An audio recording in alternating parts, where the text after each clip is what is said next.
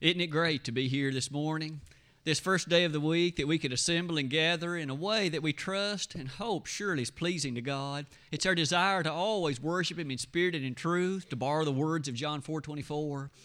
And today, as I look over the audience, certainly we're blessed with a host of individuals that have perhaps Mother's Day on your mind, or you wish to honor and respect your mother.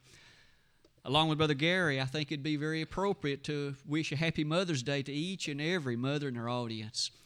What a great influence you've had on so many. What a profound and great consideration you have made in the lives of so very many of your children as well as others. We do want each to have a very pleasant Mother's Day today. In fact, part of the lesson will, in one way at least, bring all of us to reflect a bit upon the very thought of what mothers are so often thought of. May I also say, of course, that we have just finished our gospel meeting. We, of course, drew that to a close Thursday night. The congregation here did such a tremendous job in attendance. I'd like to compliment you on that. Our elders would wish to share that particular sentiment with you. The attendance that you regularly brought in regard to it was such an encouragement, not only to each of us individually, but certainly it helped us to appreciate that which is the proclamation of the Word of God. Certainly we're thankful for the sister congregations that supported us and encouraged us in that way. Willow Avenue, of course, Brother Jeremiah's home congregation was very notably often in attendance, and certainly they're so highly to be commended as well for that. Living sacrifices. You probably noticed in the lesson text a moment ago from the opening two verses of Romans chapter 12. If you have your Bibles open to that place, you certainly can leave it there. We'll be discussing a number of features from those two verses as we move through the lesson this morning. These opening thoughts perhaps are well to be observed, or at least things that can so readily come to our mind. When you think of the word sacrifice, or perhaps the word offering, each one of them seemingly occurs so very often in the Bible. I've even tallied a few occurrences. 339 times the word sacrifice or some form of it occurs in the sacred Word of God in the King James translation. Among those particular occurrences, I've only chosen to list two. You and I remember in Proverbs 21:27, it was there affirmed that the sacrifice of the wicked is an abomination to the Lord. Doesn't that immediately bring before your mind and mine the impressive greatness of understanding how we ought never to think we can be wicked and suppose that God will accept what we have to offer Him? He expects a life that mimics holiness, and a life that in fact is one that gives the appreciation of godliness and direction. In Hebrews 13:15, in fact, far along in the New Testament, we again are reminded that even a sacrifice of our lips is such that we're able to praise and offer to God the sacrifice which is available therein. What about the word offering? You'll notice it's used almost 1,000 times. Suffice it to say, these two and the rapid occurrences of them remind us these are important concepts. They occurred so very often in the Word of God. God only needs to say something once, but if He uses the word this many times, doesn't it highlight that He wanted Israel to understand it, and He certainly would wish you and me to understand some important things as well? Again, I've only chosen a couple of occurrences. The very first time that word occurs is with regard to, of course, Cain and Abel, wherein each one offered unto God, but one was acceptable and one wasn't. And we remember what Cain did in light of the fact God was more pleased with what his brother offered than he. Not only that, in Hebrews 10:18, what about that great offering that's available by way of Jesus Christ for your benefit and mine? Today, might I invite you to study with me about sacrifices. As we develop some of these thoughts, there are several ideas, and many of them are simple but profound. Let's begin by presenting it like this. You'll notice on this slide before us, I chose to, in fact, use a particular set of ideas to at least prompt our thinking, to motivate us to consider some matters in light of this text in Romans chapter 12. You and I are so very accustomed to considering sacrifices as the Old Testament describes them. In fact, much of the book of Leviticus, it seems, surrounds the commandments and, yea, the description given about those sacrifices which God expected yea, He demanded the children of Israel make. You may notice on that list, He commanded relative to the burnt offering.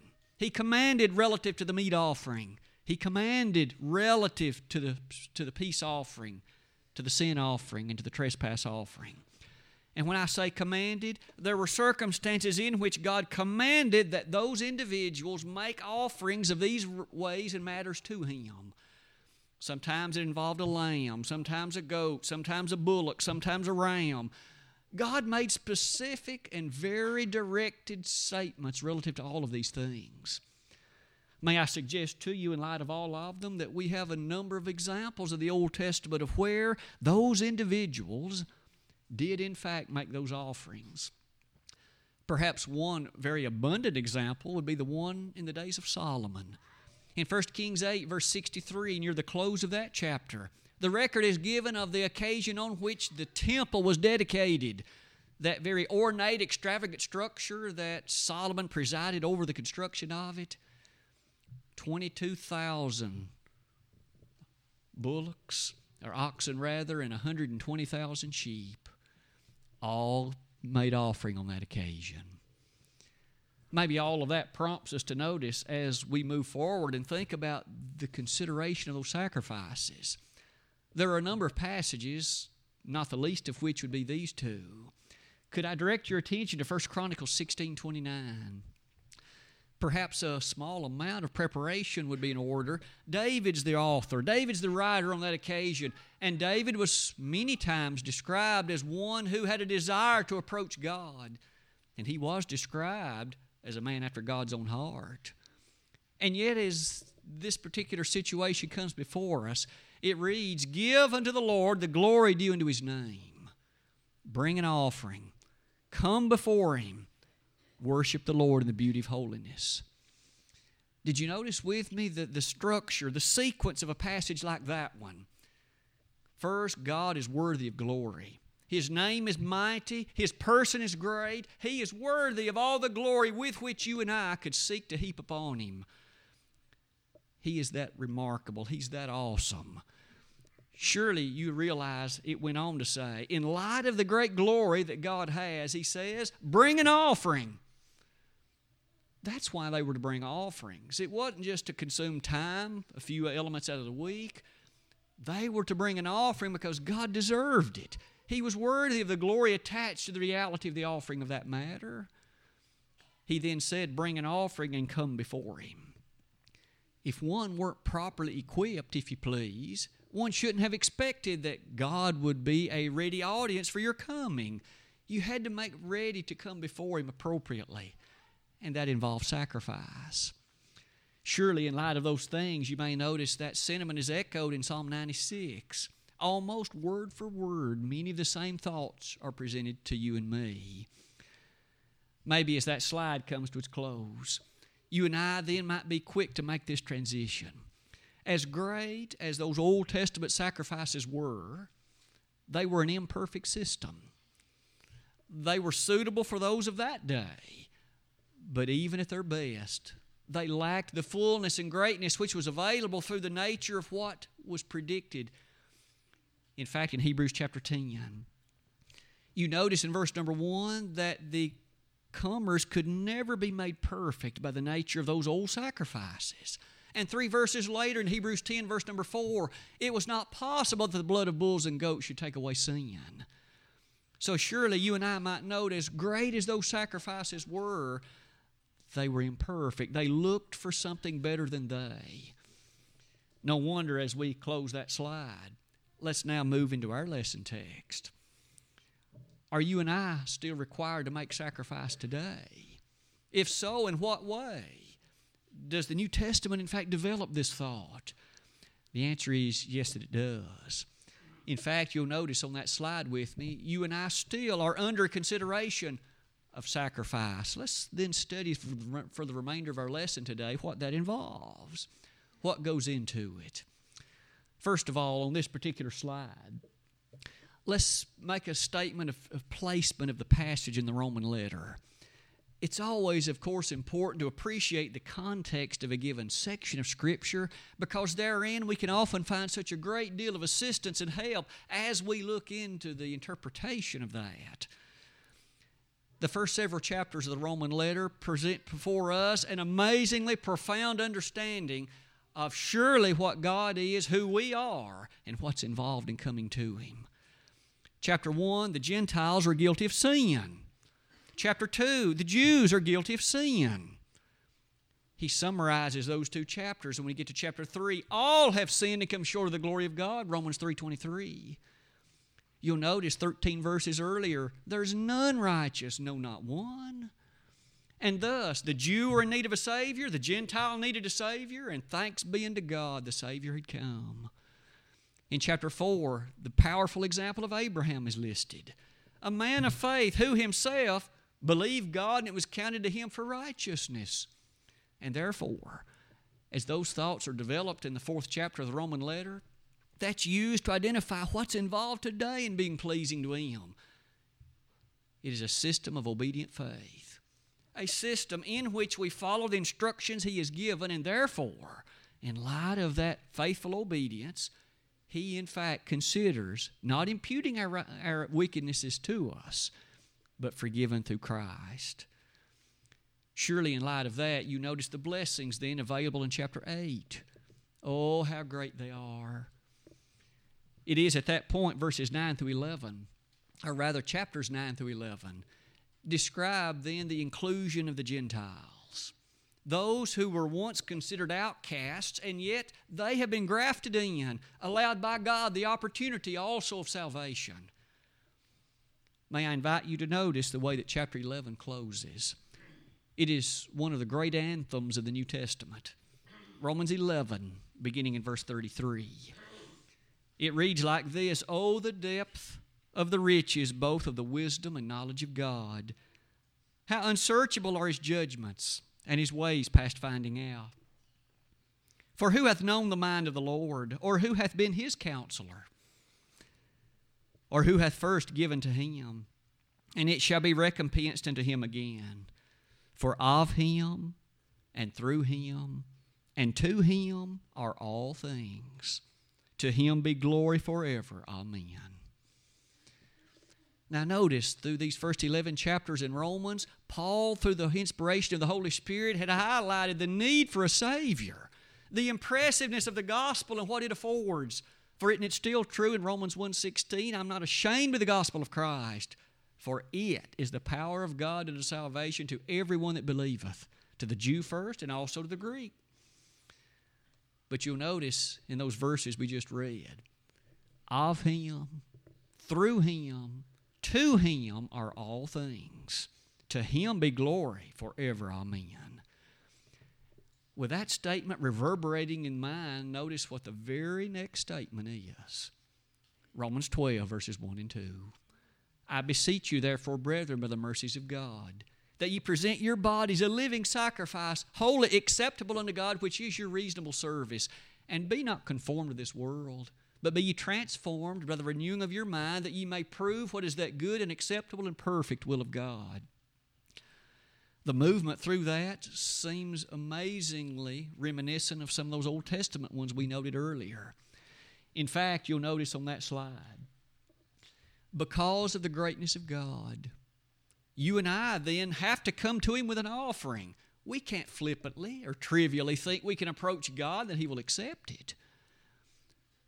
In light of God's greatness, Romans 11, verses 33 and 34 and 35, you then notice verse 1 of chapter 12, "I beseech you." Paul then has a request, or he has an urgency, an admonition for these Roman brethren. No wonder as you come to the bottom of that slide then, why don't we ask some pertinent questions? This discussion of sacrifices today, this consideration, so who is to make sacrifice? How is it to be done? When is it to be offered? What is involved? All of those are great questions. Thankfully, as you and I noted that passage a moment ago, the answers are given. Why don't we proceed to look at them one by one? As you come to the top of this slide, first of all, chapter 12 begins like this. I beseech you, therefore, brethren.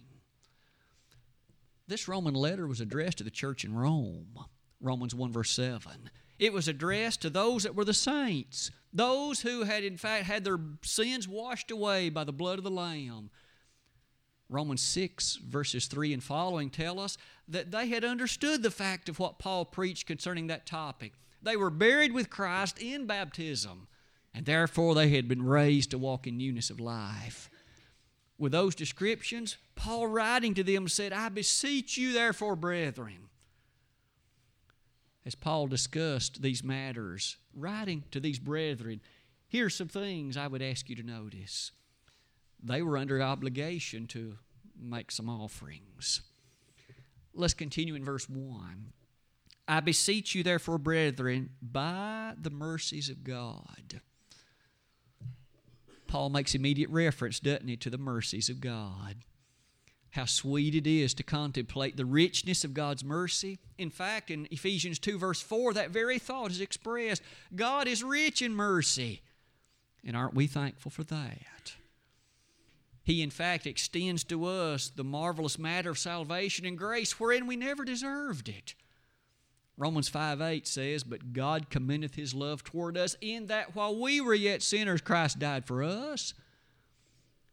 You and I were the ones that violated His will. We were the ones that transgressed His law. And yet He, through the nature of the Son, extended to us the greatness of the opportunity of salvation. May we note in that light that this richness of God's mercy is an often mentioned matter in the Word of God. In Lamentations 3:22, that richness is described. He extends great compassion to those of that day and you and me as well. In light of those observations, notice with me what comes next.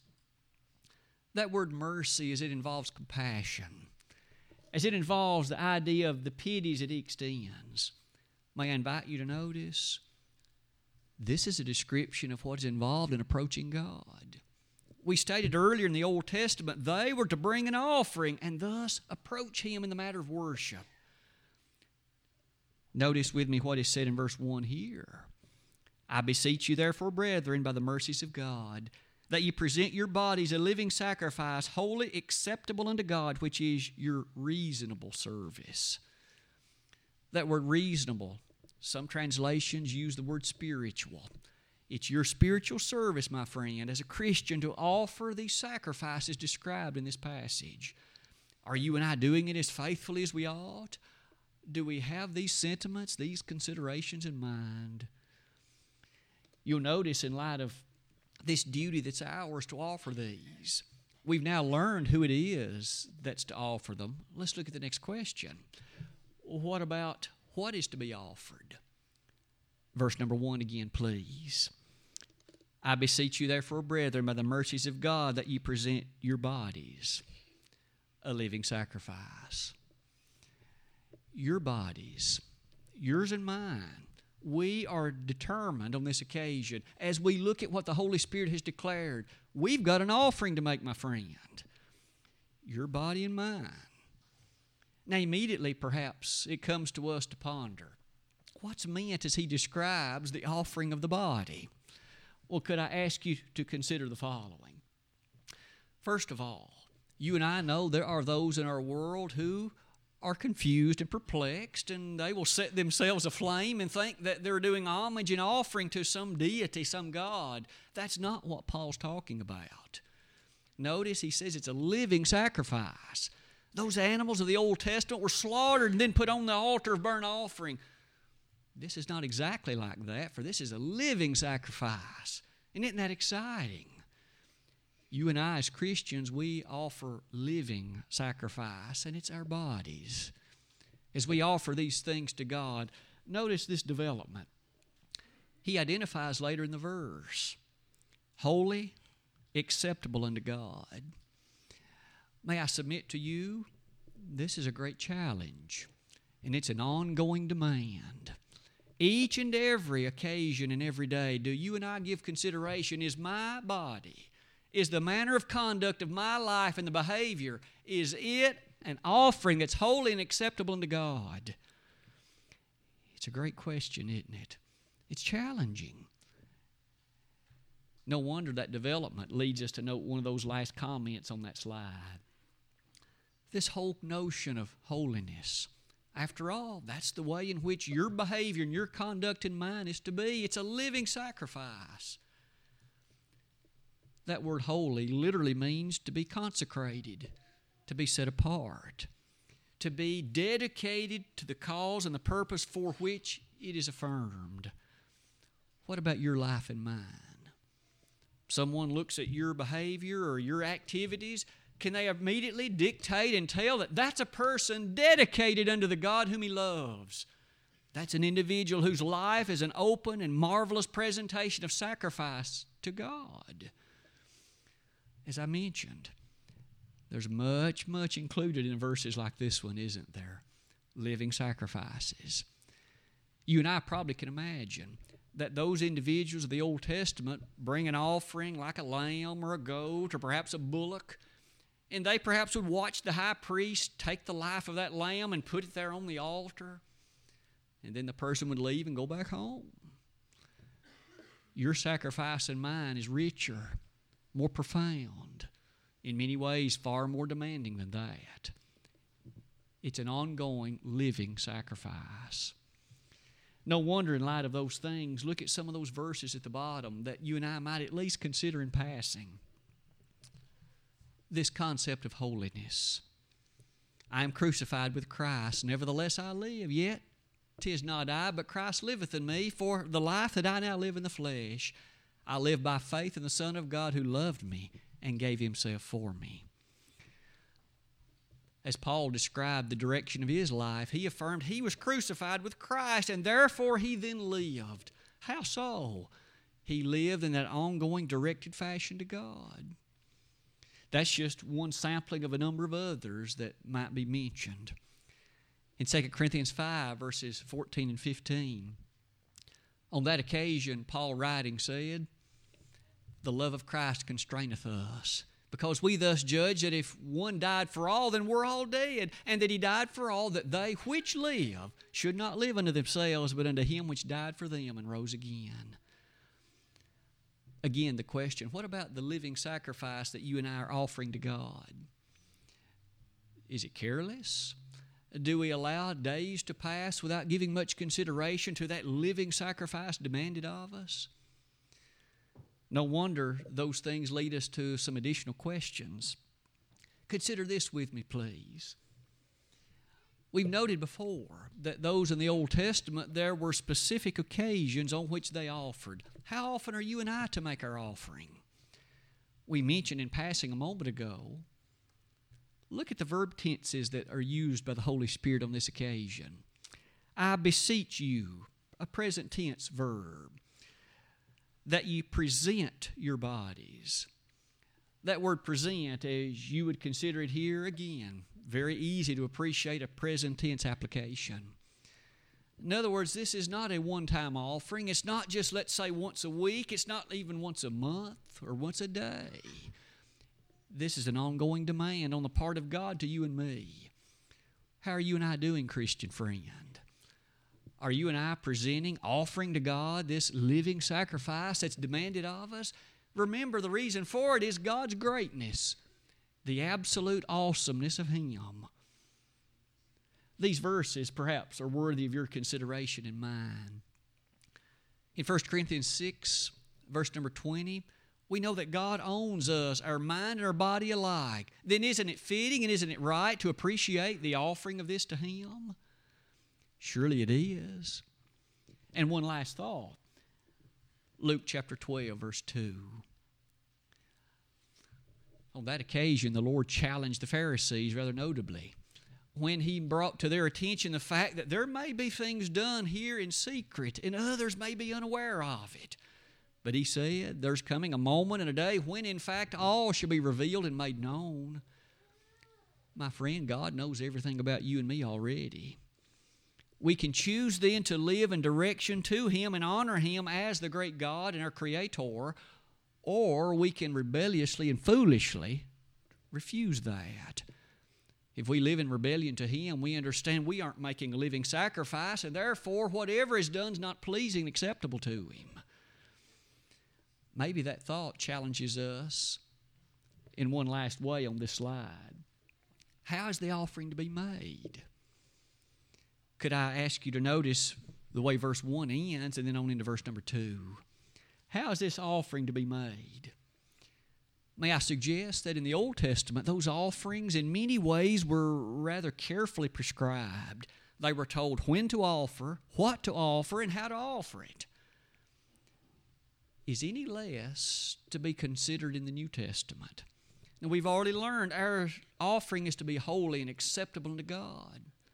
It is to be, of course, a description of the way we live our life, our body. Could I ask, what are you doing in regard to your body and mine? Now, I realize there are many considerations about the body. There are the things we put into it. There are things that we do to the exterior of it. There are other matters that relate to the safety and consideration of it. May I ask us to consider, what are we doing in light of that living sacrifice? Should I want then to conduct or at least allow the behavior of that body to be in a way that is detrimental to the influence of Christianity? Anything that would deter or inhibit the great marvelous mercy of Christ should have no part in the body. It ought to be left aside, for this body is to be a living sacrifice. Didn't Paul teach in 1 Corinthians 3 and 6 that this body is the temple of the Holy Spirit? Through the nature of the Word, the Holy Spirit dwells in you and me, and as such, our bodies should be an open presentation of that which is the holy and great will of God. As far as this how to offer, you and I know that there's a great deal of influence pushed in your direction and mine, influence that's very negative and quite frankly motivated by materialistic matters of the world. Reminds us of James 4 verse 4, doesn't it? Ye adulterers and adulteresses, know ye not that friendship with the world is enmity with God? Whosoever therefore will be a friend of the world is the enemy of God. They in Rome knew very well about the pressures of the world, and Paul warned them on this occasion, don't you be conformed to it, but rather, in a transformed process, allow your mind to become a refurbished, renewed matter that's directed to things holy, things acceptable to God. Isn't it true then that you and I today still not conform to the world? For if we are, we're the enemy of God. If we are, we directly distance ourselves from that which is the holy will of God. Paul, as he wrote in Galatians 1, verses 9 and 10, he spoke on that occasion, did he not, that he chose not to serve the things of men, but rather the things of God. You and I then choose to offer in a very directed fashion. The verb tenses that Paul used in verse number 2 are verb tenses that, again, speak to something very interesting. It's not at all surprising. You'll notice that these matters are presented in a way that is descriptive of personal choice. The world cannot force you and me to go its way, but rather by our own choice, we choose to agree with it. Those are the tenses associated with the nature of how this is presented to us. And so tomorrow, you and I have got a choice. Tuesday and the other days of the week, the choice rests with you and me. There is no temptation taken you but such as is common to man. But God is faithful, who will not suffer you to be tempted above that you're able, but also with the temptation will provide a way of escape that you may be able to bear it. 1 Corinthians chapter 10, verse 13. And so no temptation you and I face, no allurement, no enticement will be overwhelmingly greater than what you and I can bear and what we can resist. Resist the devil and he'll flee from you, we're told in James chapter 4. Isn't that a beautiful and powerful sentiment? This matter of a living sacrifice, the descriptions one by one that we've considered, bring us to these particular matters as well. These particulars that will close this part and also close our lesson this morning. These living sacrifices, this transforming of your mind and mine. The devil has been a master throughout the years. In fact, since the days of the Garden of Eden onward, a master at causing individuals to look with enticement and with great interest upon what takes place around them, to want to be considered the norm, to be considered approved by those around us. It didn't work in the Old Testament. Thou shalt not follow a multitude to do evil, Exodus 23:2. Didn't Jesus, in fact, remind us in the New Testament, in Matthew chapter 7, verses 13 and 14? He said, enter ye in at the strait gate, for wide is the gate, and broad is the way that leadeth to destruction, and many there be which go in thereat. Because strait is the gate, and narrow is the way which leadeth into life, and few there be that find it. There is thus a wide approach, one that's relatively easy to travel, but there's also a much narrower, much more difficult and challenging pathway, and he said that's the one that leads to life. Few there be that find it. May I submit, living sacrifice is a critical component and a powerful part of these matters. As far as your life and mine, how often does the New Testament encourage us, remind us, demand of us to have a life described like Titus 2, verse 14? You and I have a different worldview. We have a different mindset. It's not like those in the world, because we're not happy with this place. We're headed to heaven, and we're determined to get there. As such, we read in Titus 2, verses 11 and following, it's true God's grace has appeared to all men, but it teaches us something. It teaches us that denying ungodliness and worldly lusts, we should live soberly, righteously, and godly in this present world. Does that describe you and me? A life filled with that which is holy, acceptable, soberly, righteously, and godly. As your life and mine, then, is one that's filled with those good works, and we are a people of His possession. Those last two verses, John 15, verses 18 and following, Jesus Himself said something rather notable. Didn't He say, the world has hated me, and it'll hate you too? We shouldn't expect the world is going to applaud and clap. They're not going to like our choices, and they're not going to appreciate our approach, and they're not going to uphold our hands and encourage us. The devil will ensure that. Rather, it will be a hard thing. There may well be insults and great challenges, but we understand Jesus said that's the way it's going to be. Surely, 2 Timothy 3:12 then joins in that presentation as it says, all that will live godly in Christ Jesus shall suffer persecution. That takes us back to our lesson text. I beseech you, therefore, brethren, by the mercies of God, that you present your bodies a living sacrifice, holy, acceptable to God, which is your reasonable service. And be not conformed to this world, but be ye transformed by the renewing of your mind, that ye may prove what is that good and acceptable and perfect will of God. God's will always be done. God's will, as the sovereign and great ruler of this universe and all that's in it, He, in fact, is such that we desire, we wish that His will be done. Didn't Jesus pray, thy will be done in earth as it is in heaven? Matthew 6, verses 8 and following. Here, you and I notice, prove what is that good and acceptable and perfect will of God. Is the sacrifice of your life and mine a hallmark representation of that good and acceptable and perfect will of God? I pray that it is. I trust that it is. May we all strive to live in such a way that that would be said of us. The question then is this: what about the sacrifice that you're offering to God by the way you live? Is it a sacrifice that is holy? Is it a sacrifice that's appropriate? Is it one that God is pleased with? Does He accept it? If not, today you have an opportunity to make the changes that God demands of you. He sent His blessed Son in order that He would die on a cross for you and for me, yea, for all. 1 John 2, verses 2 and 3. But sadly, not all will accept that offer. Some, due to any number of things, will rebel against it and refuse to submit to it. And how tragic. Surely, this closing slide brings us to this.